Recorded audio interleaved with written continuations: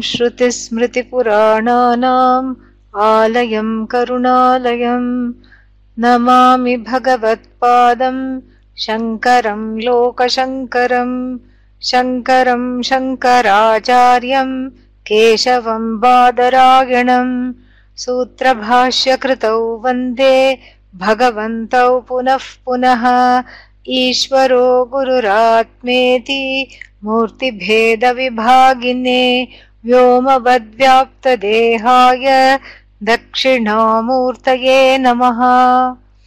Om Sahana Vavatu Sahanau Bhunaktu Sahaviryam Karavavahai Tejasvinavadhitamastu ma vidvishavahai.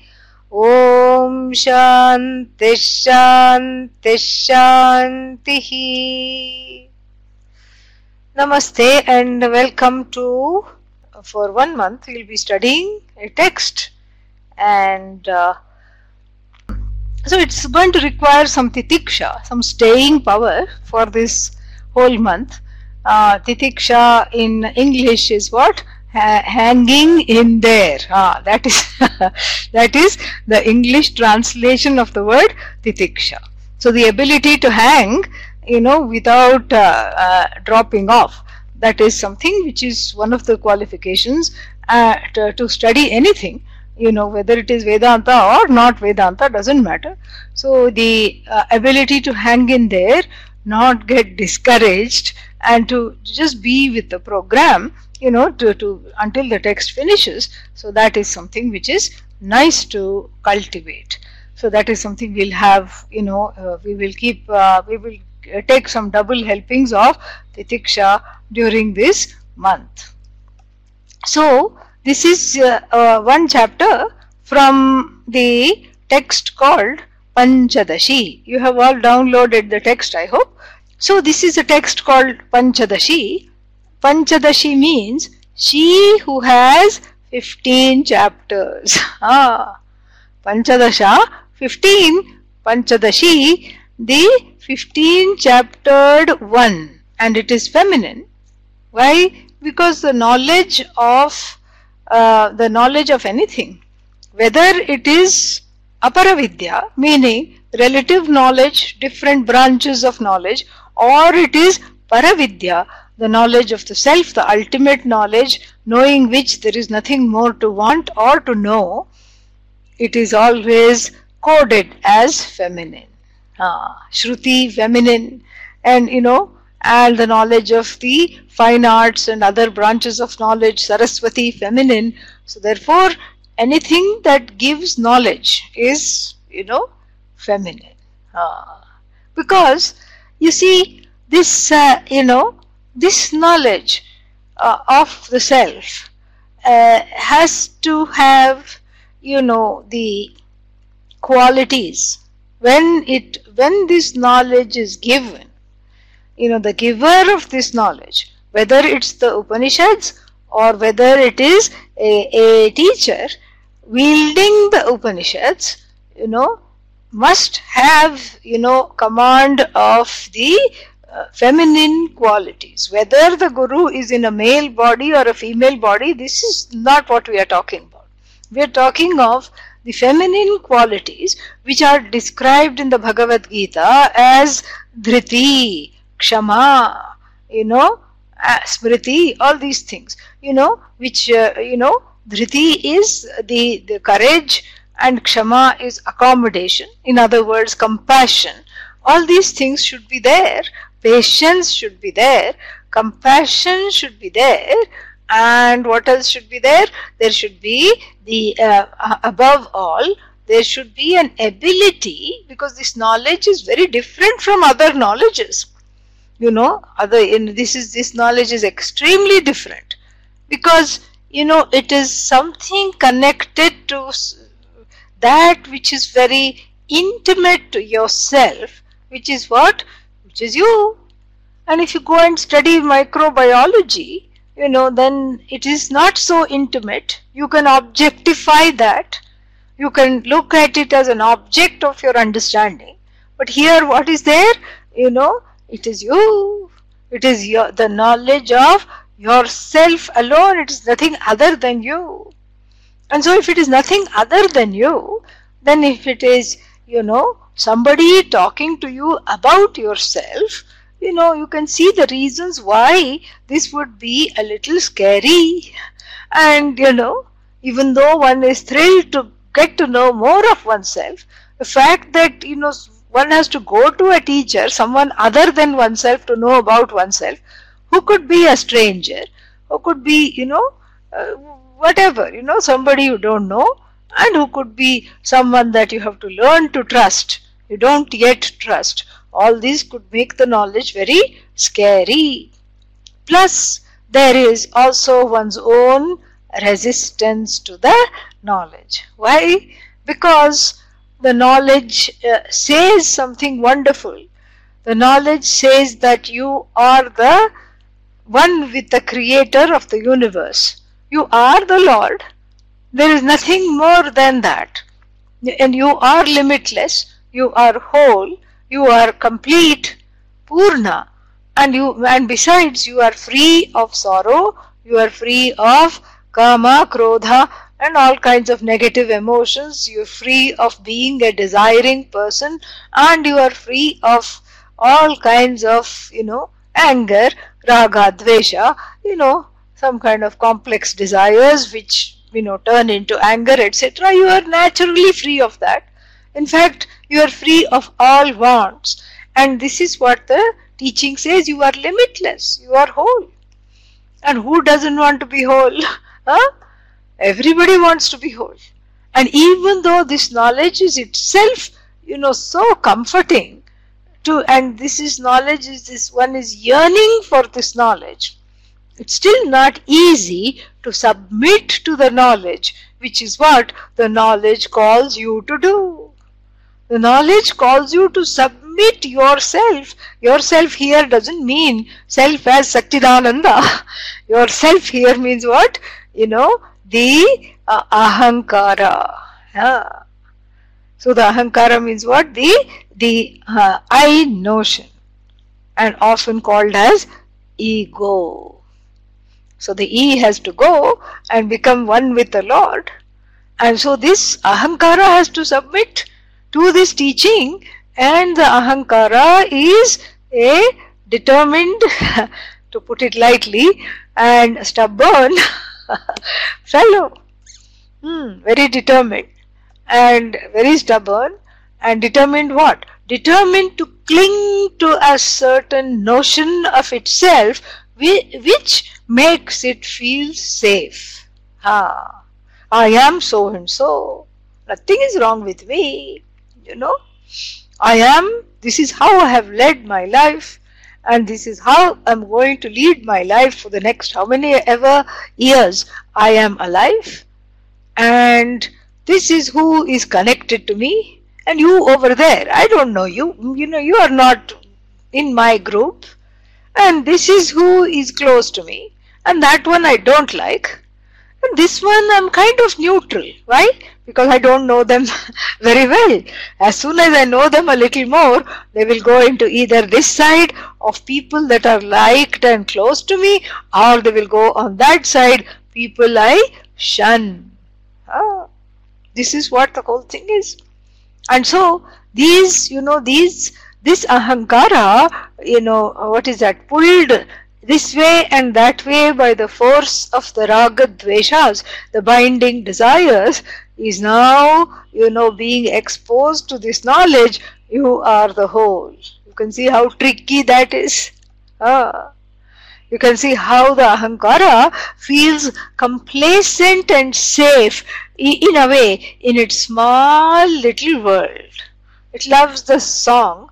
It's a small world after all, and it takes it literally. Yeah, just that chorus, nothing else. It's my small world with my people in it, and my possessions, and my books, and my, food, and my, whatever I'm drinking, my beverage, my food, my clothes, my body, my house, my writings, my contributions, and, And let's not forget, my money. So this is the ahankara. It feels safe and it has carved for itself a little haven where it is, it is the king. For how long? Until it looks around and sees another ahankara having more things than itself. Then it starts to cry. Oh, they are much more accomplished than me.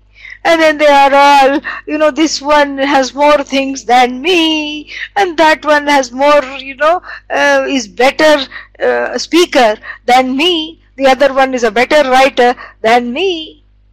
So this whole taratamya, this comparative, this disease of comparison in relation to the other jivas, make the, ahankara insecure despite the fact that it has worked so hard life after life to shore up a certain semblance of security.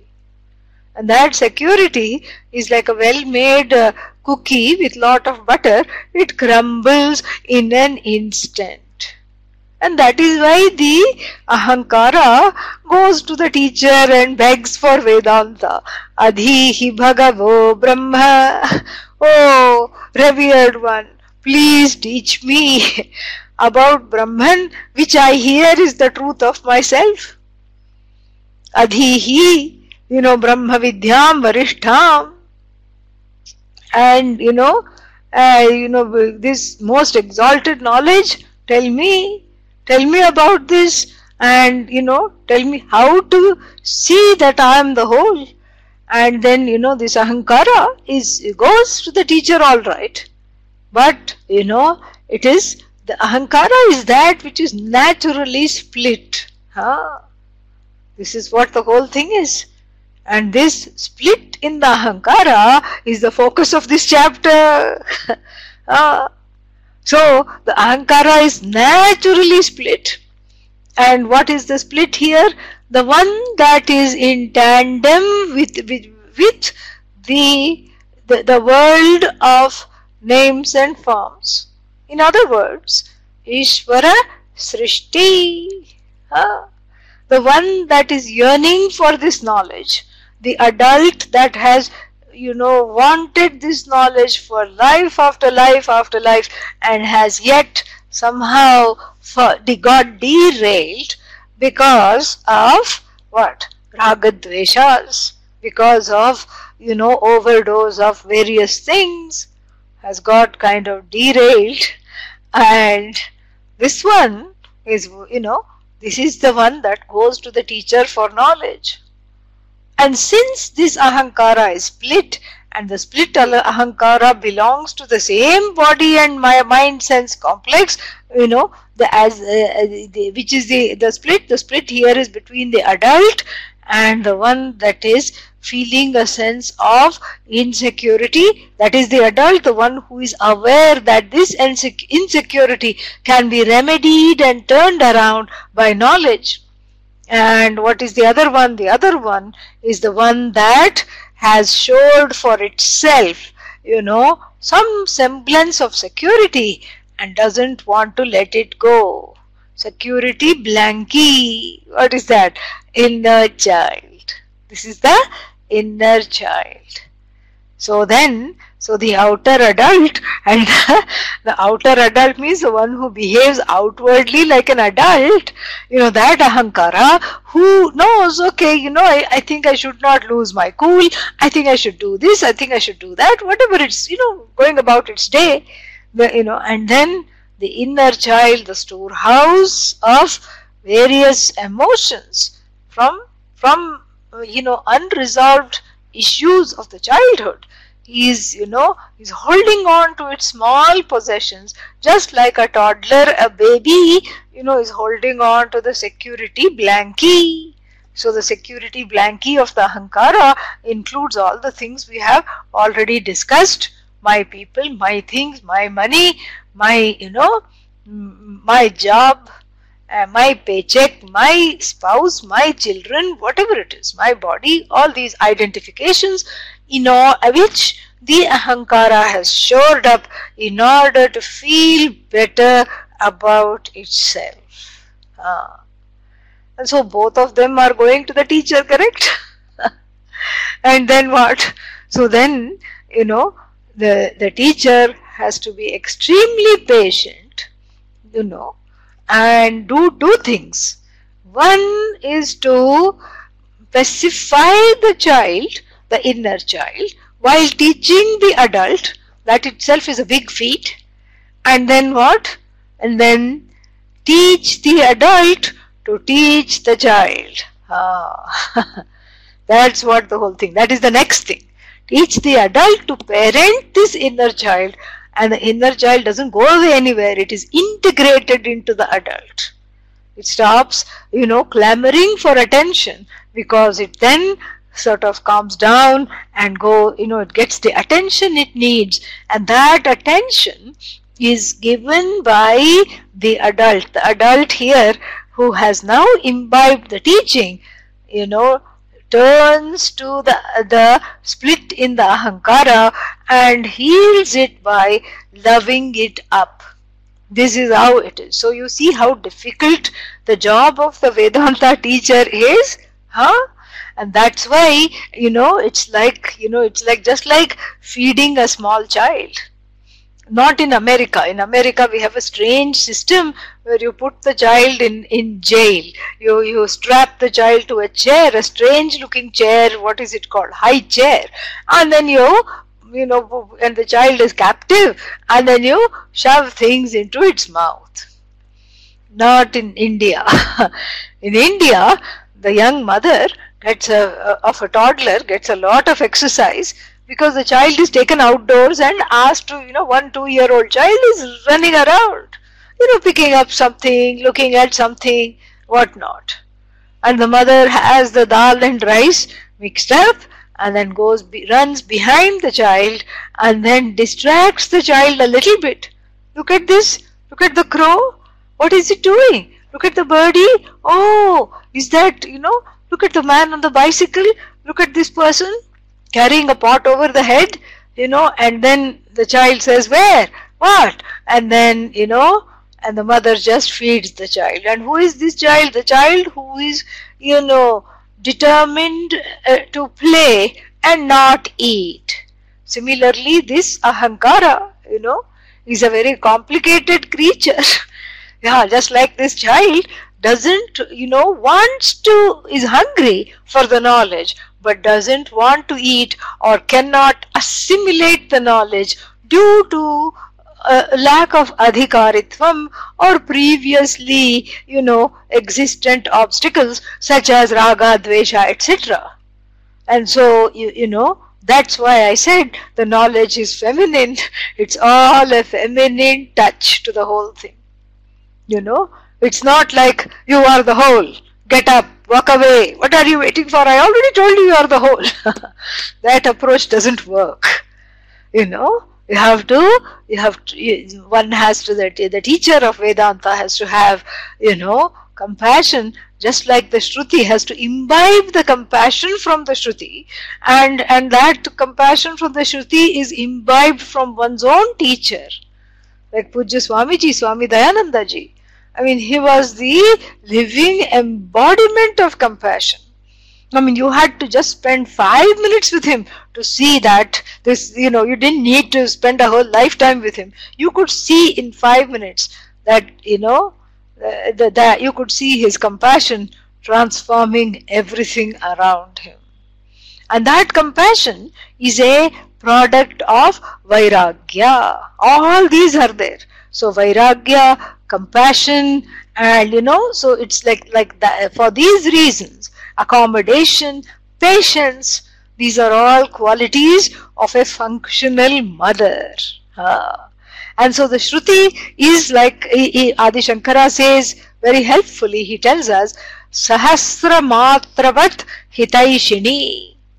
So imagine having one functional mother who is capable of accommodation and unconditional love without manipulation and without trying to put herself forward. She's just there for the child. and she allows the child to explore and grow at its own pace. Imagine one mother like that and multiply that by the 1,000, and that is, Vedanta.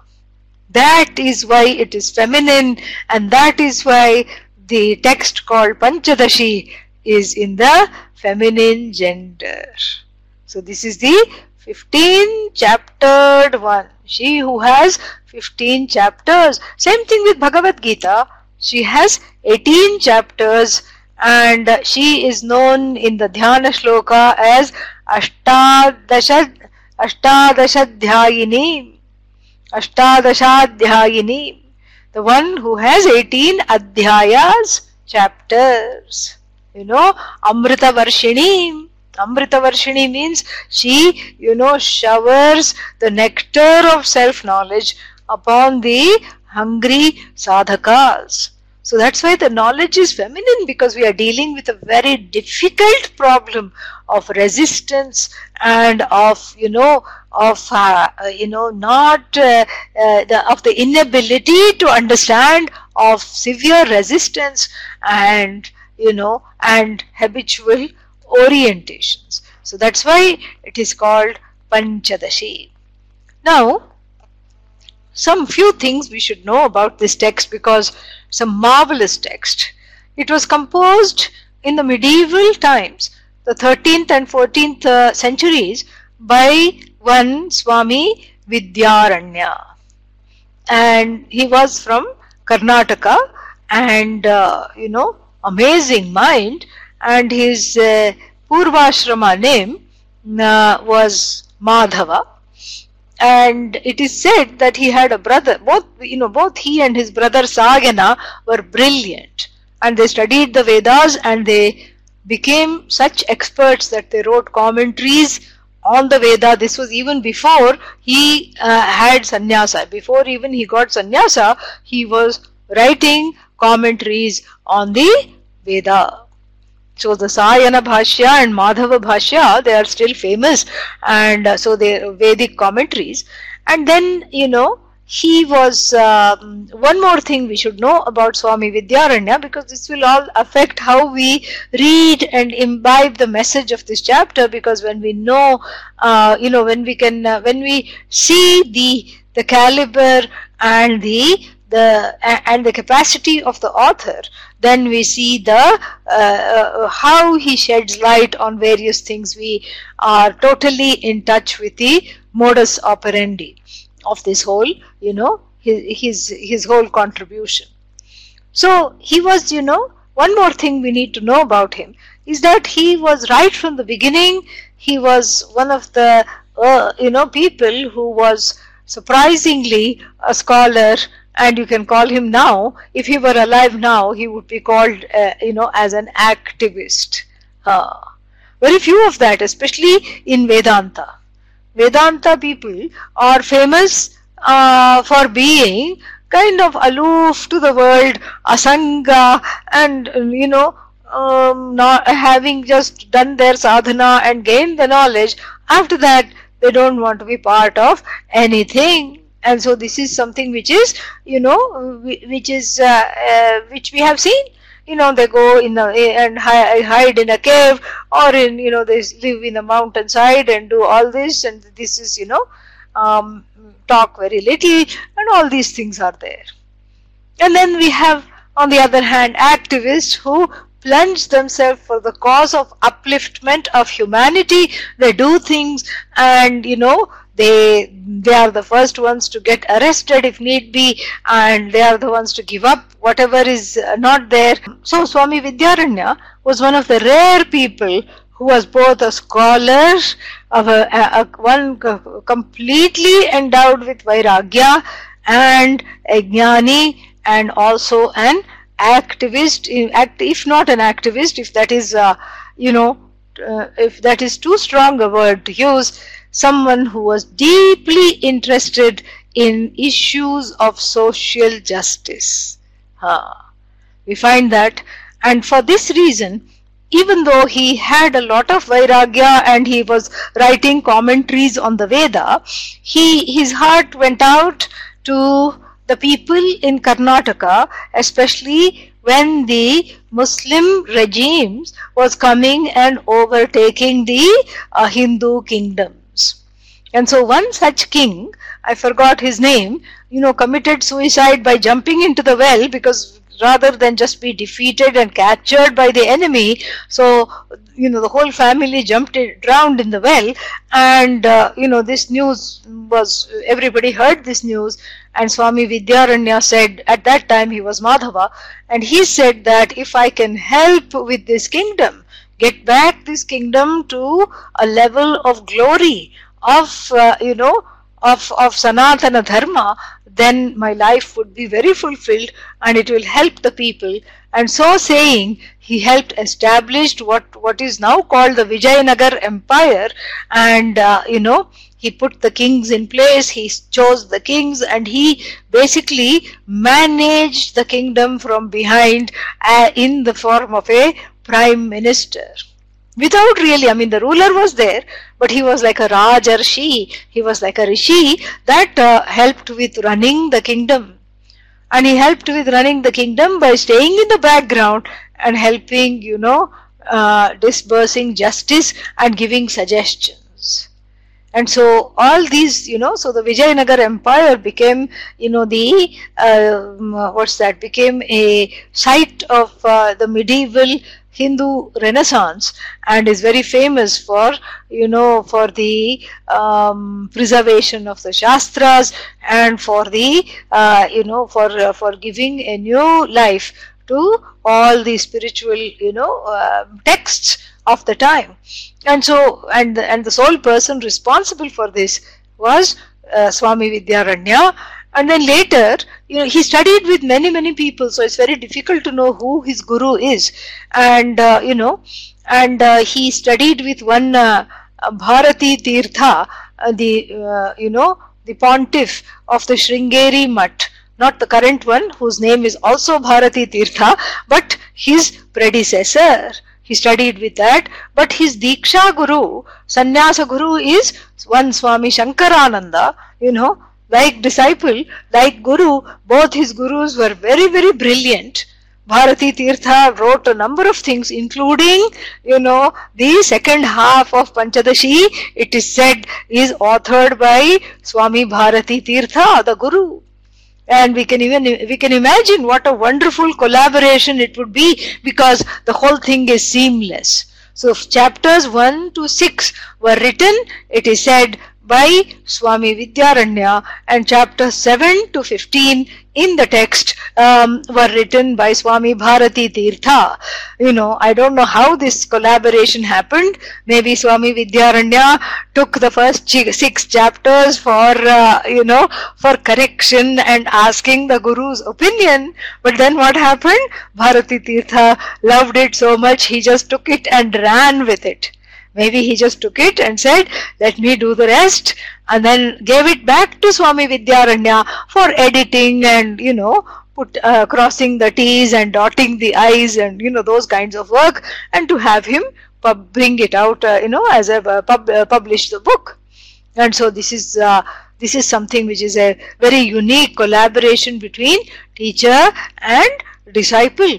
And so now this is one more thing to know, is that he while he was doing the Vijayanagar Empire, he was just doing all that, then a thought struck him that he should let all this go and then take to a life of renunciation. Before that, he did Gayatri mantra Purascharana. Purascharana means repeating the mantra for as many, where each syllable is repeated for 100,000 times. Like for example, Om Namah Shivaya, this Panchakshari, 5 syllables, and then each one is repeated for 100,000 times, and so that means the whole mantra is repeated for 500,000 times. And so that is what, and the Gayatri mantra is 24 syllables, And so that 24 into 100,000 times, that is how many times you have to repeat the mantra, and that repetition is called Purascharana. And there is a Kim Vadanti. Kim Vadanti means a belief that if this Purascharana is done in earnest, Goddess Gayatri will give darshan at the end of this. And so Swami Vidyaranya was winding up his public work and everything, and then he thought, let me do this Purascharana. He did this Purascharana. It went well, without any obstacles. After several years of sitting with the Gayatri Japa, then what happened? He finished the Purascharana, but no Gayatri Devi came. No Gayatri Devi gave darshan. And that's when he had it. He said, what is wrong with me? If I am writing these commentaries and I am so, I have studied Vedanta with such great gurus, and why am I hankering after this darshan, this duality?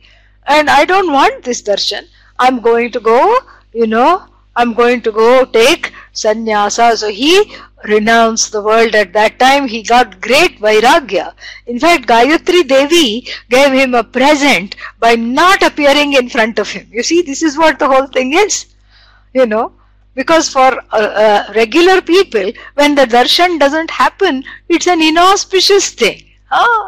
But for the Vedantin, when the darshan doesn't happen, it's a very auspicious thing, because that means that either the knowledge has been assimilated. There is no difference between the darshan and the drashta, the seer and the seen.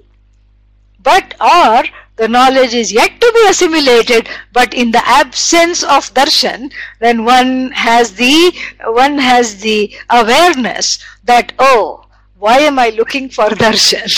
So that is what happened to Swami Vidyaranya, and he got his name. Aranya is one of the last names of the Swamis, like Saraswati, Bharati, Tirtha, Aranya. This is called Dashanami, the 10, we have 10 orders. And, I always miss out whenever I count one or two, but we'll try. That doesn't mean that we shouldn't try. So we have Bharati, Tirtha, Aranya, Sagara, Puri, and then how many is that? 1, 2, 3, 4, 5, 6. Saraswati, 7, and then there are 3 more. I'm not remembering it. Bharati, Tirtha, Puri, Sagara, Aranya, and like this. There are 3 more. Anybody remembers? Anybody knows? Yeah, Giri. Very nice. Yeah. So Giri 8. 2 more. Anybody remembers 2 more? So Giri, there was one Ishwarananda Giri, Puri, which has now become Saraswati I counted. Yeah. Saraswati is our people. So that always gets counted first. So we have 8, but 2 more are there.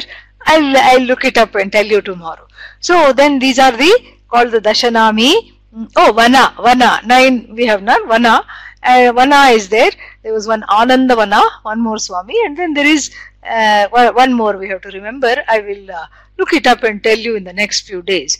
So Aranya is one order in the lineage of monastics, and so his name is Swami Vidya and Aranya. So together it becomes Vidyaranya. And the story goes that that when he took sannyasa, when sannyasa was given to him, Gayatri Devi then made an appearance, and Swami Vidyaranya, who had understood her the reason of her non-appearance and taken that to heart, told Gayatri Devi that I'm not even going to look at you, because when I wanted you did not come, and that by not coming you gave me a great present. You did such a great favor for me, and so now I don't need you anymore, because I am committed to being established in the truth of myself, which I have been learning from my teacher, and so I'm not even going to look at you. But she came and she tapped him on the shoulder and she said, well, now that I have come, don't make my visit, futile. She begged him, imagine. She begged him and said, ask for something. And then Swami Vidyaranya, being so kind at heart, seeing the poverty-ridden, people, where he happened to be walking in an area full of, people who didn't have much there, in the not so nice part of town. He happened to be walking, and he prayed for gold coins to rain in this area where he was, and not only in this area, wherever there were people that were poor in the whole kingdom, let the gold coins rain. And Gayatri Devi said Tathastu, and apparently gold coins rained. And then he also, being such a pragmatic administrator, he made a distinction between the gold coins raining in somebody's backyard, courtyard, whatever, and gold coins raining in public spaces. The gold coins raining in public spaces were gathered and given to the treasury of the king for army and for, protecting the kingdom and for, upkeeping the fine arts, etc. And the gold coins falling in the people's homes, they were allowed to keep. Very nice arrangement. And then so even after he became a Swami, this idea of social justice did not leave him, and he wrote, the Pañcadaśī, which I'll talk a little more about a little later. But before that, he wrote one more book called Jivan Mukti Viveka. Fantastic book. It's not in poetry, it is in prose. And, it's all about what is being liberated while living. What is this liberation from sorrow and fear that we are wanting? And what is this thing? What is this? What does it mean to have a resolved ahankara without any splits? And how does such a person abide in the world? And what are the ways in which to, contemplate in order to assimilate this knowledge? All these things are the subject matter of the book. And the book stands out because in the first chapter, not even in the first chapter, in the introduction itself, he puts to rest long-standing wars between established scholars who were wondering whether various strata of society can study Vedanta and can become sannyasis or not. Yeah. You see, even in Vedanta, one gets stuck. One gets stuck to certain hierarchies, even though you're dropping even the inner split and the inner hierarchies, but somehow one is stuck to the existence and the upkeep of outer social hierarchies, jati, varna, etc. All these things. And so then that also brings into the thing women. Yeah. And even though the Vedanta doesn't make any distinction between men and women, there was a rampant belief that women must not be ordained as sannyasis, and neither should people from the lower strata of society, for reasons best known to these scholars themselves. No reason really. And Swami Vidyaranya, in the first introduction to his work itself said that, Atma does not have a ranking, neither does the Atma have a gender. It doesn't have a gender. It doesn't have a ranking.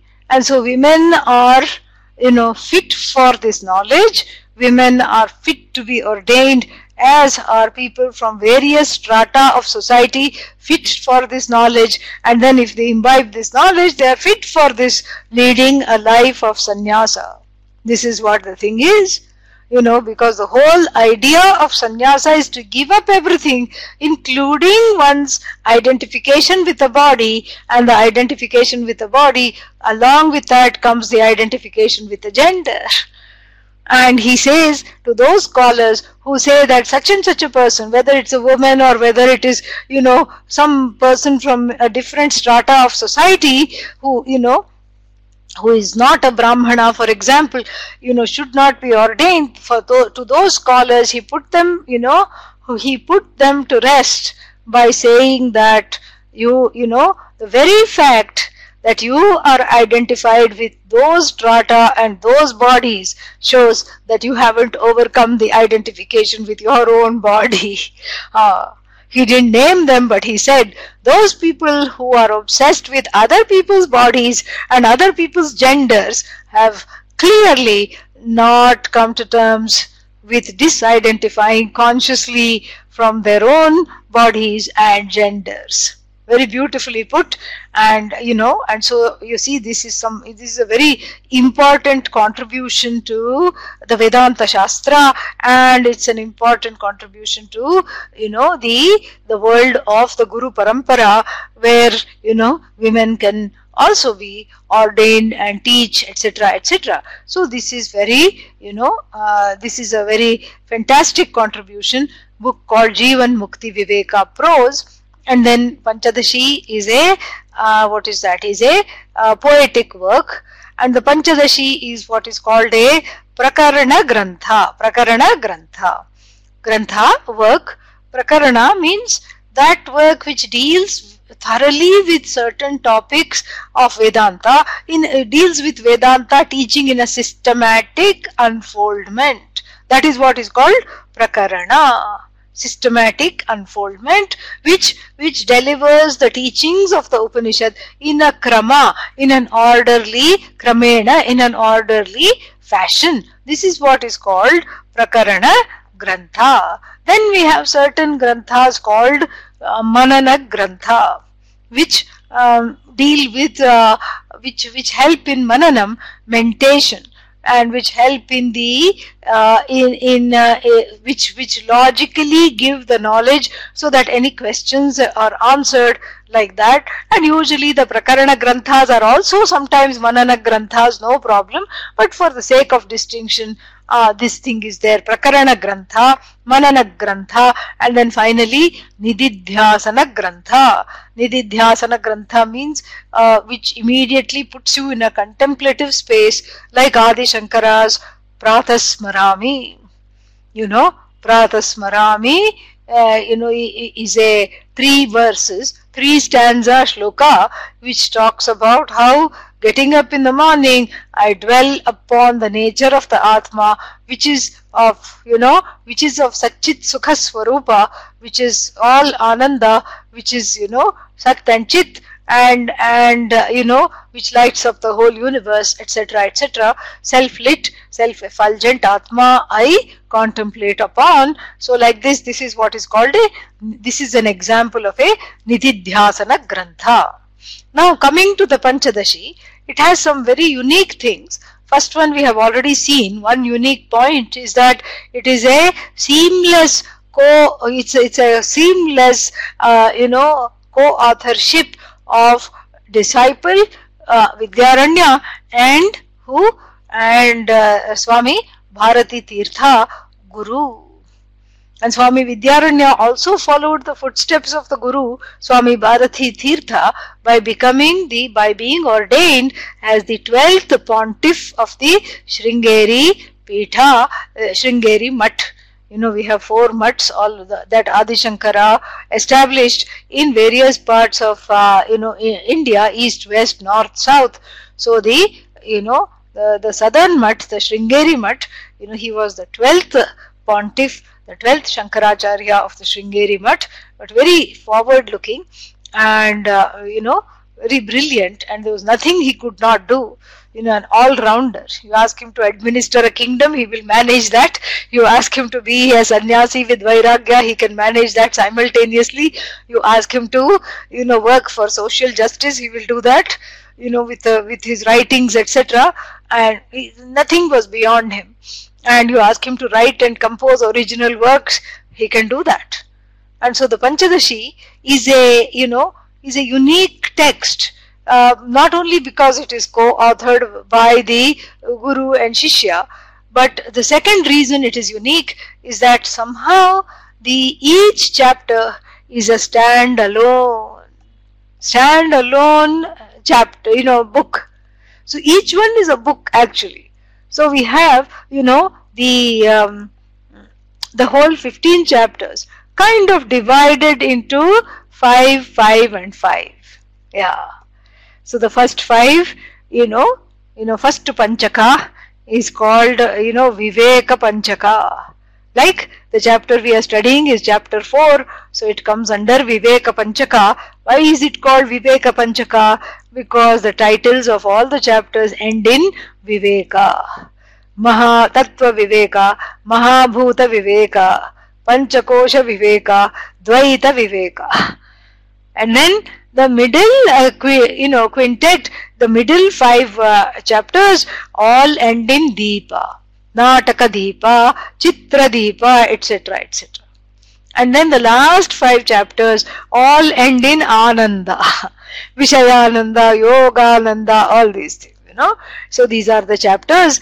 And then, some commentators have mentioned that these, the first 5 chapters, the middle 5 chapters and the last 5 chapters correspond to Sat-Chit-Ananda.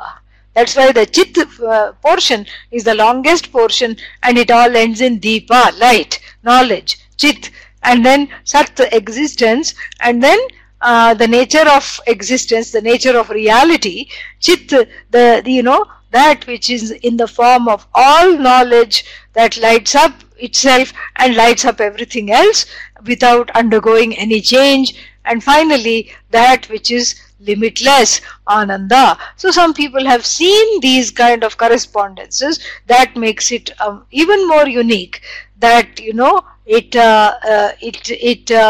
has the signature of Sat-Chit-Ananda within the chapters, even as it unfolds this knowledge. So very, very unique text. And then this chapter that we are going to study is also very unique, extremely unique. Why? Because I have not come across this kind of a discussion anywhere.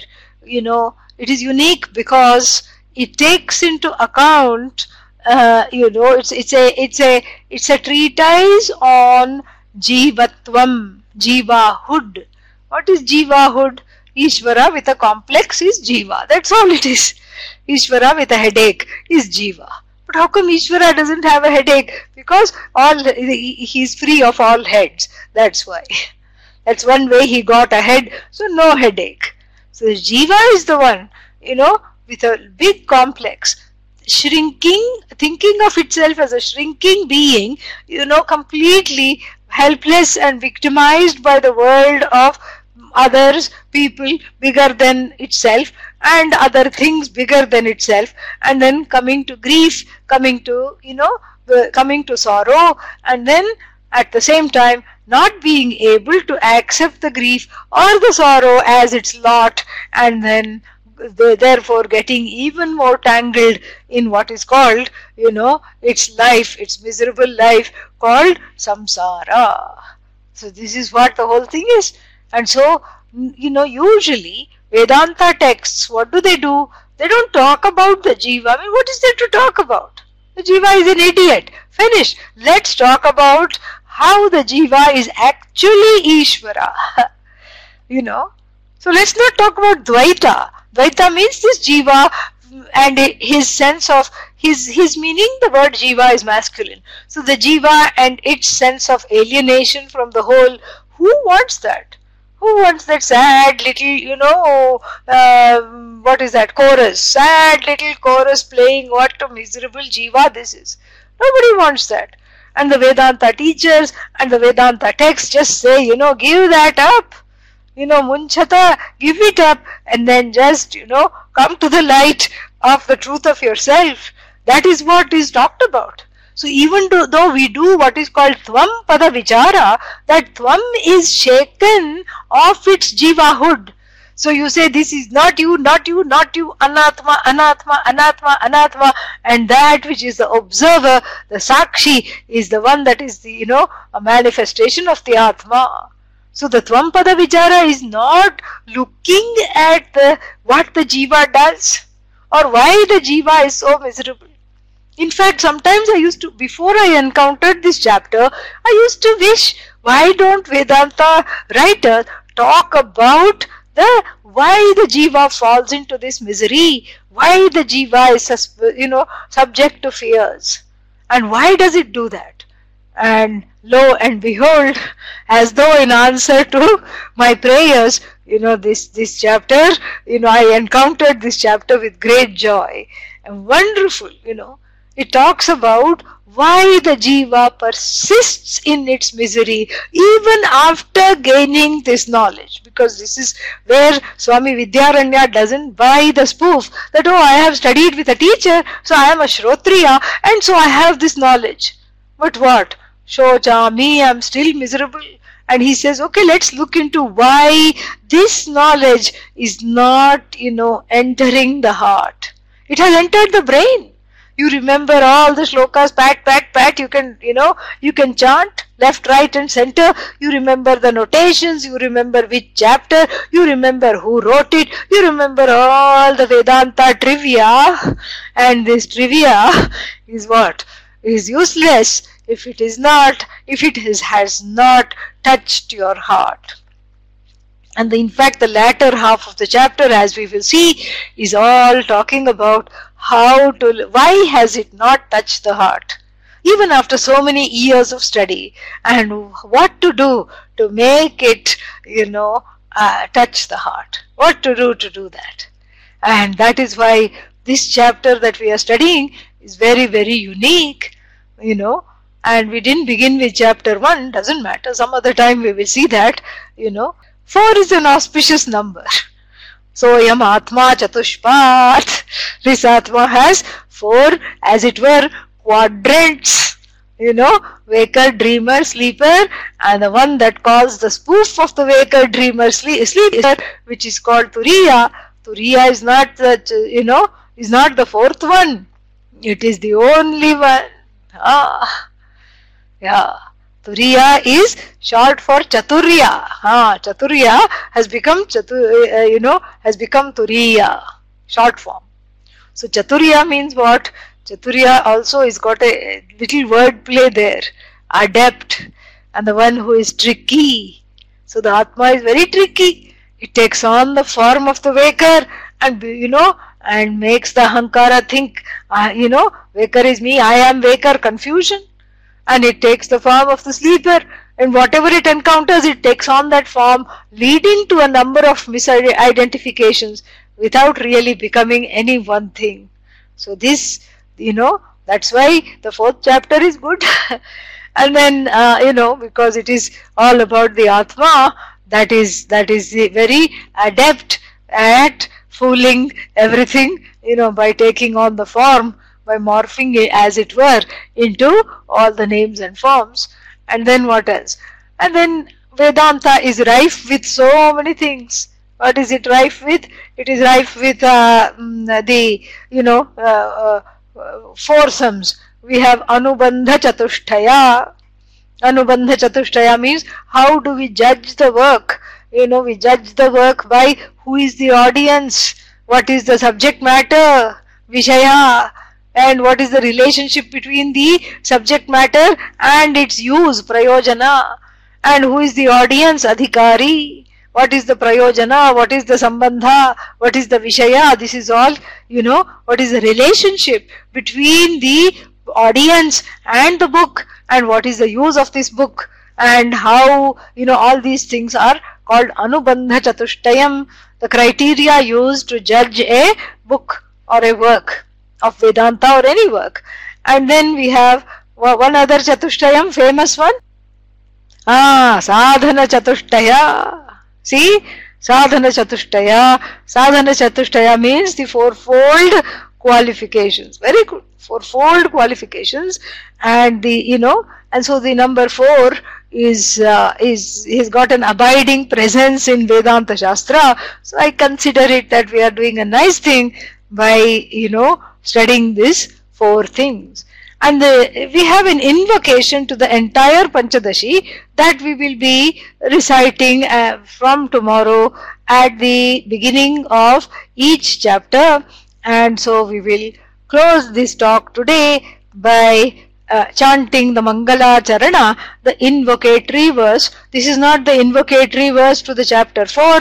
This is the invocatory verse to the whole Pañcadaśī, where he is, where Swami Vidyaranya is invoking and saying a prayer for gaining blessings from the Guru Shankarananda, his Diksha Guru.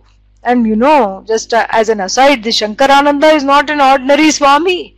OMG, really, he wrote one Gita Bhashya that even scholars have difficulty understanding. But apparently it's very, very fine, wonderful.